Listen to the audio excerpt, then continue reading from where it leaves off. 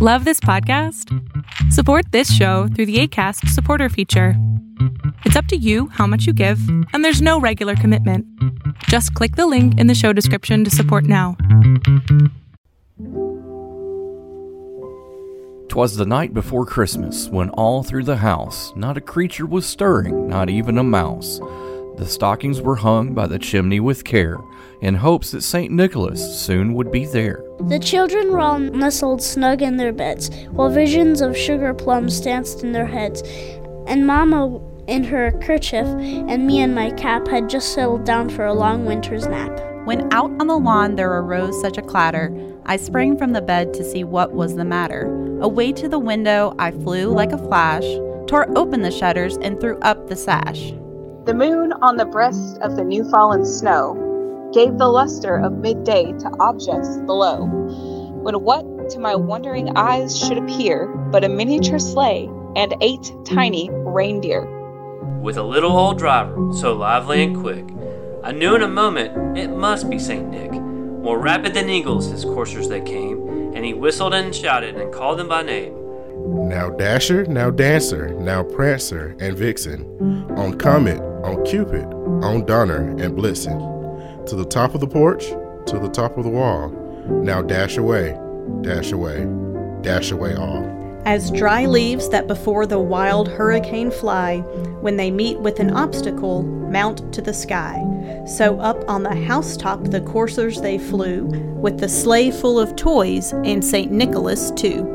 And then in a twinkling I heard on the roof the prancing and pawing of each little hoof.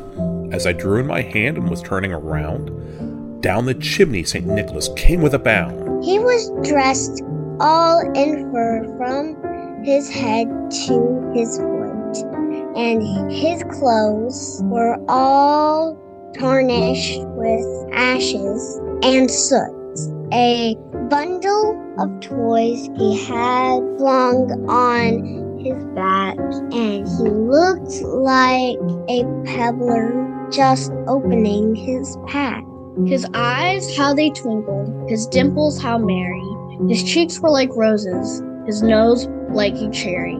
His droll little mouth was drawn up like a bow, and the beard of his chin was as white as the snow. The stump of a pipe he held tight in his teeth, and the smoke it encircled his head like a wreath.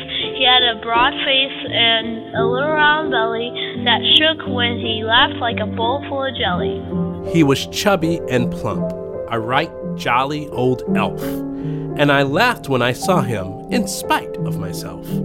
A wink of his eye and a twist of his head soon gave me to know I had nothing to dread. He spoke not a word, but went straight to his work, and filled all the stockings, then turned with a jerk, and laying his finger aside of his nose, and giving a nod, up the chimney he rose. He sprang to his sleigh, to his team gave a whistle, and away they all flew like the down of a thistle. But I heard him exclaim ere he drove out of sight, "Happy Christmas to all, and to all a good night."